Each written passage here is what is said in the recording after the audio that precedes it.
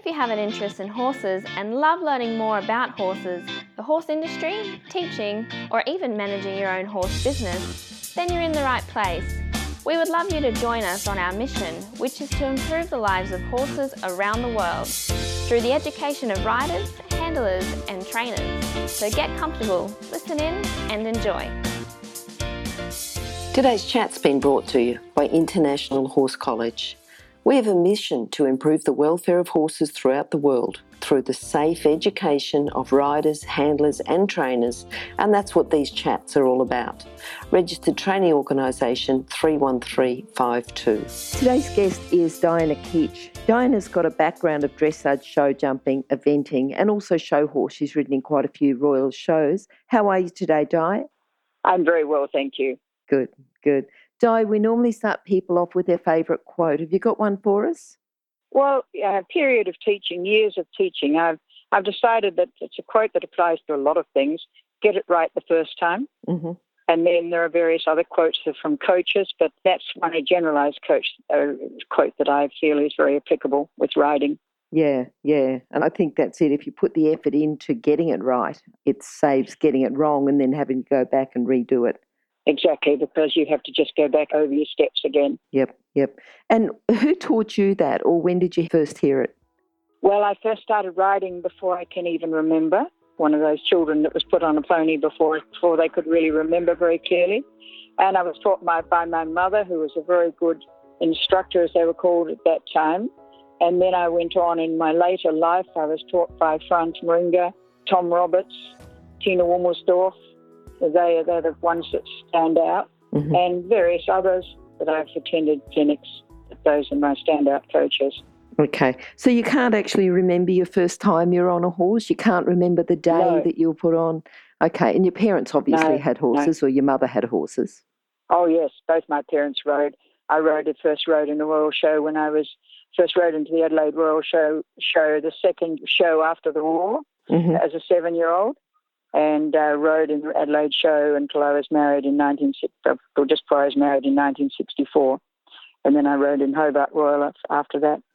So when you were riding, and you were riding young in all these royal shows, and was it just expected then that you'd go on and teach people, or things were a little bit different then and people didn't have instructors so much? How did that work out?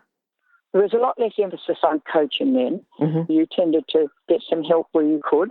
Yes. And I didn't ever envisage going on to become a coach. I think it was mainly when I did a little bit of teaching before I was married, and then it was only when my children were involved in Pony Club. I think my eldest child was 4 when he joined Pony Club, that I was asked if I would teach. And so I started teaching and started learning more about teaching, and so it went on. Mm-hmm. And it's one of those things that grows without you being fully aware that it is growing. Yep. And what do you think, if someone was going to ask you about teaching and becoming a coach, what do you think the core skills that they need, to have a career with horses? If they would have a career with horses? Do you see a group of children or teach a group of children if you're doing a clinic or something, and then there might be 1 or 2 standouts? What sort of skills would they have to have, or what sort of personality traits would they need to be a standout to you? A standout, I see them every now and again. Mm-hmm. And they're very easy to spot after you've been teaching for a long time. They're what I would describe as hungry. They're hungry for knowledge. They're keen to work hard at the sport. They're dedicated. They're the ones that come and listen to your class when they're not actually riding. They're the ones that come on a pony as well turned out as they can make it. They're often not wealthy, but they've got that something. They've got that gleam in their eye. Mm-hmm. And they're often riding difficult ponies under difficult conditions. Some of them in the past, some of them have been kids that have ridden the Pony Club because they're so keen to get there. And they're keen to glean every bit of knowledge that they can. And they're the ones that look you straight in the eye when you're teaching them, and you know that they're taking it on board. And it's a particular attitude that I pick. Yep. And also they have to have a certain amount of talent. Okay. Yes, but the talent is no good without the determination and that grit, that desire to do it. The desire not just to win, but the desire to do it so well that you win. Mm-hmm. Mm-hmm. And that's a difference, isn't it? Yes. There are plenty who want to win. Plenty who want to win and plenty who want to go to the Olympic Games, but they don't have a full comprehension of what it takes to make it happen. Yep. So you have a desire to do it so well that you win. So what you're doing is wanting to do it, but the result is winning.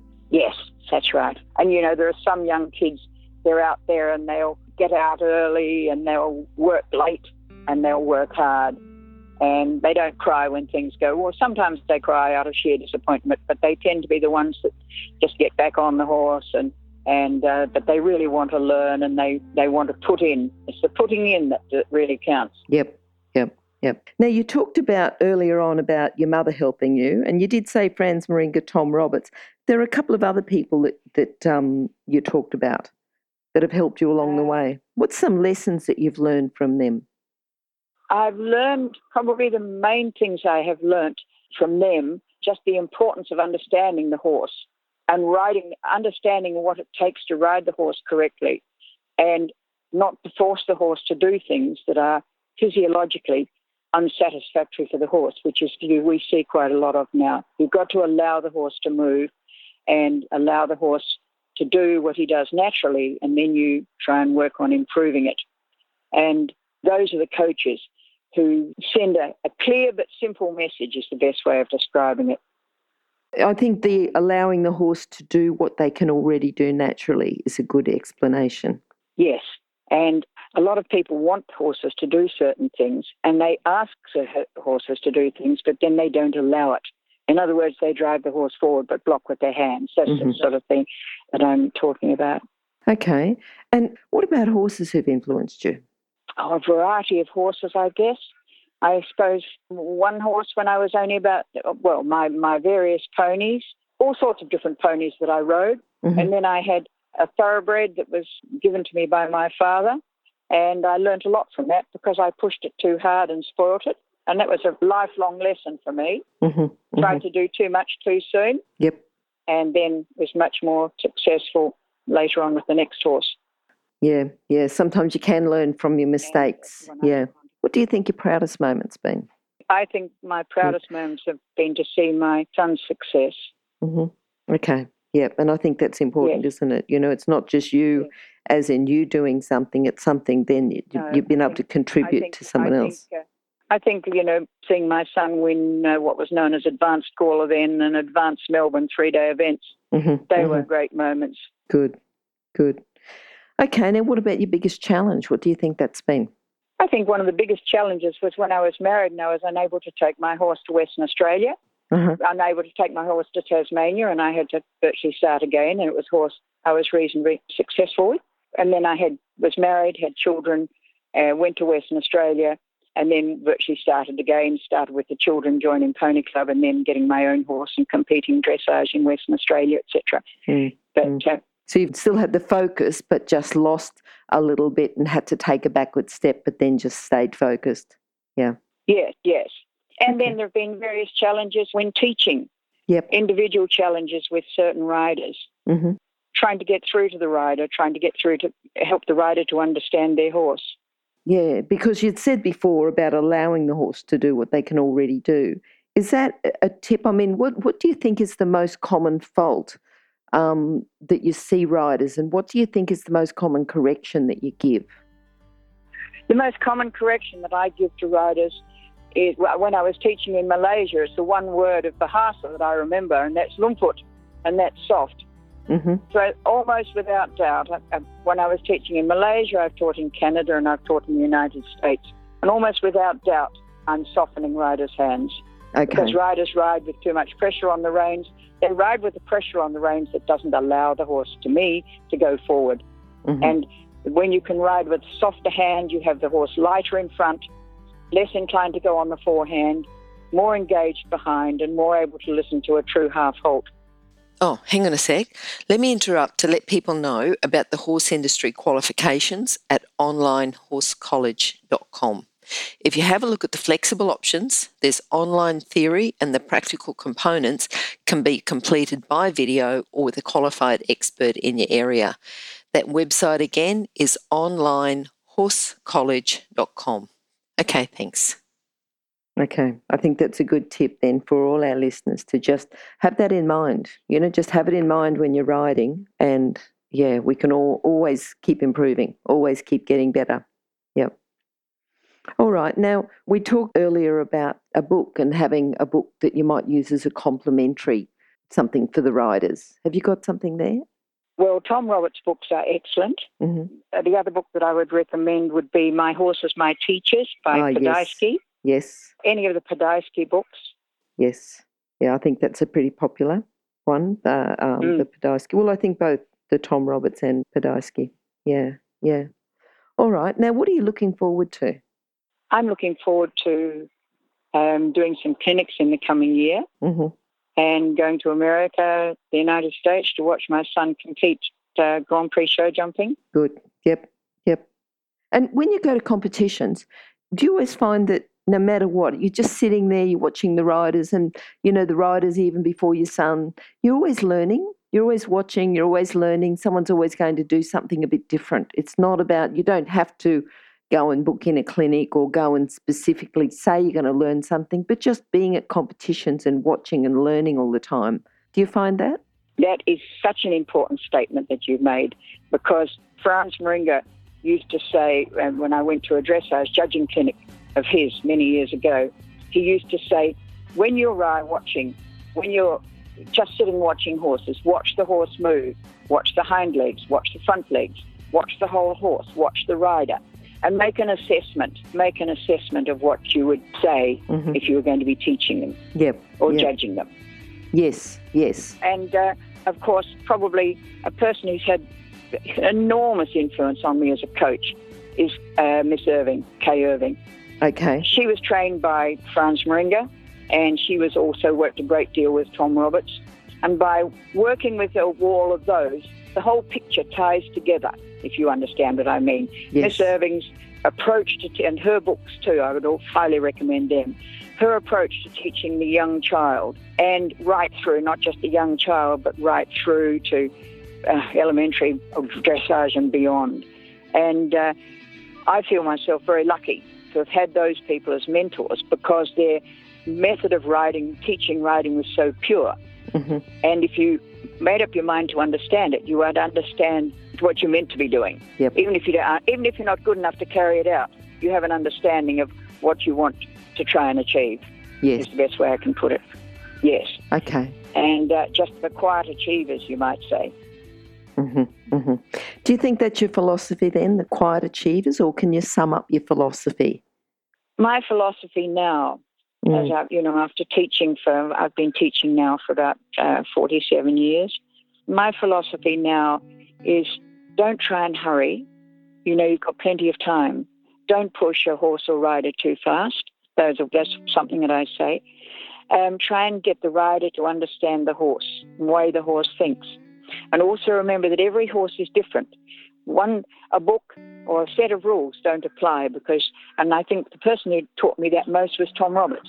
He would train all sorts of horses that other people couldn't train, because he would get right into their minds and understand what made them tick. And I've never been able to do that in the way that he could, but I had the greatest respect for him because I had a lot to do with him when he was young. He was a personal friend of my family, and I was lucky enough to listen to him talk and get that understanding to understand where he was coming from when he trained horses and retrained horses that other people had spoiled. And I think it's like you said before, you don't have to be able to do it as well as him, but to go in with that philosophy and know that every horse is different. And it's about getting the empathy as well, isn't it? Thinking about it from the horse's point of view. What's causing this problem before you can start solving it? Yes, and it's usually the rider, unfortunately. The other thing another philosophy I have is that I don't think it's a good idea. I mean, it can be done, and I do it with jumping, but it's better not to try and teach much above what you've achieved. Because, if you've ridden to elementary dressage, we'll teach to elementary dressage if you feel comfortable doing it.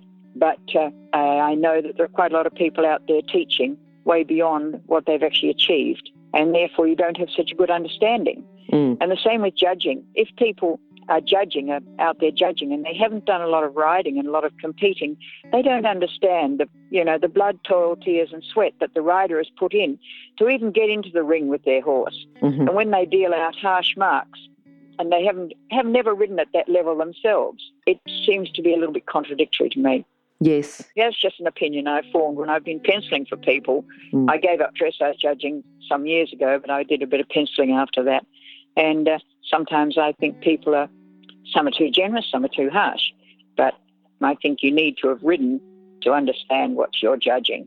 Yeah. And sometimes the skills required, say, to jump a metre fence are different to a metre 20, different again to a metre 40, and as you go up, the skills required are so much different. Yes. Yeah. Yes. It's not just more of the same. I'll teach to a metre, but I won't teach beyond that because I haven't jumped beyond that, or much beyond that. So, or not beyond that. So I wasn't a show jump rider, so I don't teach the higher levels of show jumping, but I'm very comfortable teaching the basic levels to kids because sometimes those who teach the higher levels really haven't got time to teach all those basics to the kids. Okay. Just to get them started, get a good line and get them an understanding of how to present a horse at a fence and line and rhythm, etc. Yep. What do you think is the most important thing that kids need to learn first before they really get in to start jumping and competing? An independent seat. Okay. An independent seat, and the best way to teach your child an independent seat, I've written a 3,000-word thesis, actually, on teaching the very young child.